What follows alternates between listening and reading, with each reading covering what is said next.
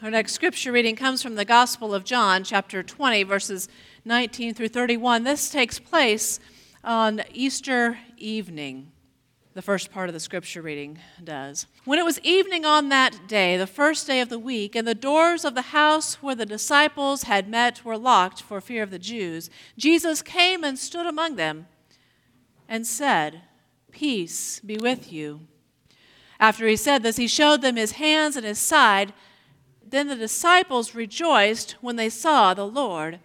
Jesus said to them again, "Peace be with you. As the Father has sent me, so I send you." When he had said this, he breathed on them and said to them, "Receive the Holy Spirit. If you forgive the sins of any, they are forgiven them. If you retain the sins of any, they are retained." But Thomas, who was called the twin, one of the 12, was not with them when Jesus came. So the other disciples told him, "We have seen the Lord." But he said to them, "Unless I see the mark of the nails in his hands and put my finger in the mark of the nails and my hand in his side, I will not believe." A week later, his disciples were again in the house, and Thomas was with them. Although the doors were shut, Jesus came and stood among them and said, "Peace be with you." Then he said to Thomas, "Put your finger here and see my hands. Reach out your hand and put it in my side. Do not doubt, but believe." Thomas answered him, "My Lord and my God."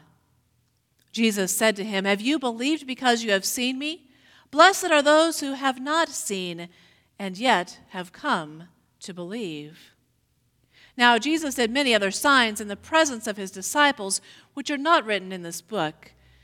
But these are written so that you may come to believe that Jesus is the Messiah, the Son of God, and that through believing you may have life in his name.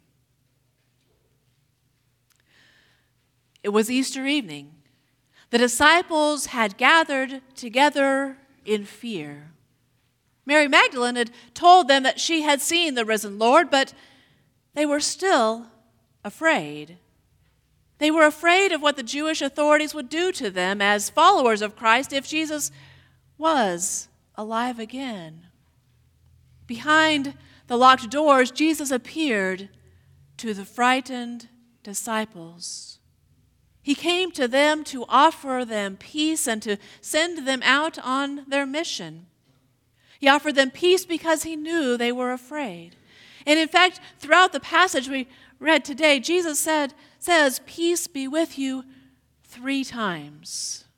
As our New Testament professor in seminary used to say, if something is repeated, it must be important. If something is repeated, it must be important. And Jesus says these words, "Peace be with you." It was an important word for the disciples to hear again and again.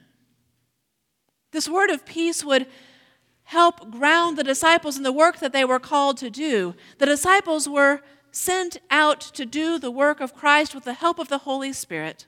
And today we talk about how the mission of the church is to make disciples of Jesus Christ. As Christians, as followers of Christ, we are called not only to make a personal commitment to follow Christ, but also to join other Christians to seek to live as the body of Christ and ministry to all the world.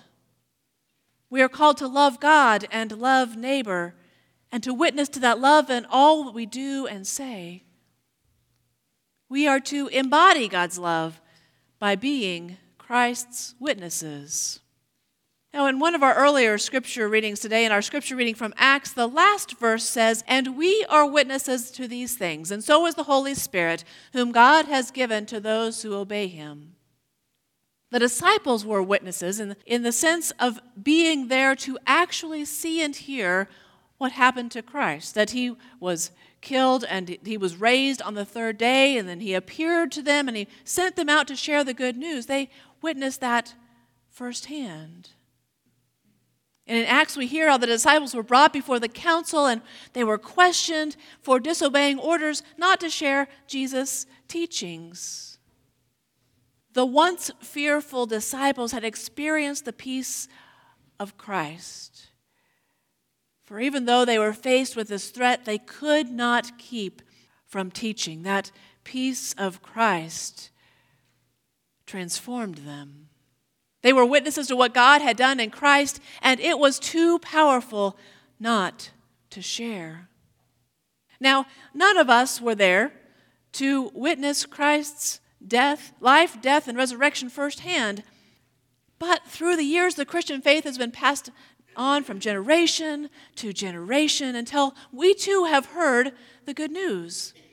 And we, like so many who have gone before us, are called to share our faith with others, to be a witness to others of what God has done and what God is doing in our lives. Now, several years ago, the membership vows of the United Methodist Church changed slightly. The vow had been that members of the United Methodist Church would uphold the church by their prayers, presence, gifts, and service. And in 2008, the word witness was added to the vows. So that now when we reaffirm our vows, or when someone joins the church now, becomes a member, we vow to uphold the church by our prayers, our presence, our gifts, our service, and our witness. To be a witness to our faith does not mean that we have to go door to door to share our faith with strangers. Rather, being a witness means sharing what God has done with those that we already know, those that we encounter every day in our day-to-day lives, no matter where we are. And it is usually most effective when it's just a part of our normal everyday conversation with folks. In our scripture reading from John today, the disciples have gathered. They have gathered together, locked away in fear of what might happen to them, when Jesus appears to them and says, "Peace be with you." Jesus appears to them, offers them peace in their time of fear, and they rejoice. And then Jesus sends them out as witnesses of what God has done to continue the work of Christ. "Peace be with you. As the Father has sent me, so I send you," Jesus says to them. And we, like the early disciples, are called to continue the work of Christ. We are called to share who God is by sharing God's love with the world. When we love one another as Jesus loves, we show God's love to the world. By loving as God loves, we show others what God's love is like. By loving as God loves, we are being a witness to that love of God in Christ. By witnessing to this love, by showing God's love, a love that knows no bounds, others may choose to enter into a relationship with God. God's love reaches out to us behind locked doors to offer us peace in our darkest hours. God's love allows us to come home again after we have messed up. God's love helps us start anew.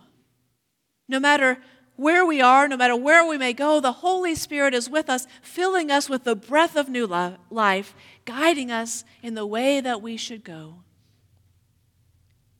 Like the early disciples, we have been given a mission.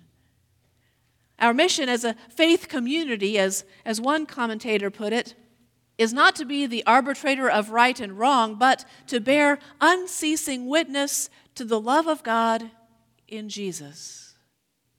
To bear unceasing witness to the love of God in Jesus. We are called to be living witnesses to God's work in the world. And being a witness does not mean that we just talk about God, but that we do God's work in the world. We live it out. It means that rather than condemning others, we love God and we love one another. It means we reach out to new folks and those who are different from us, and we get to know them. It means that we nurture the gifts that we have been given and look for ways that our gifts can serve the needs of the world. What exactly does it look like to be a witness for God's love? It looks different for each one of us, but the underlying theme is the same. To be a witness for God is to bear unceasing witness to the boundless love of God in Christ. And so, as we are sent out on our mission, let us remember that great love that God has for us. The love that can reach behind locked doors in our deepest, darkest places. That love that can welcome us home. And let us love one another as God has first loved us. Amen.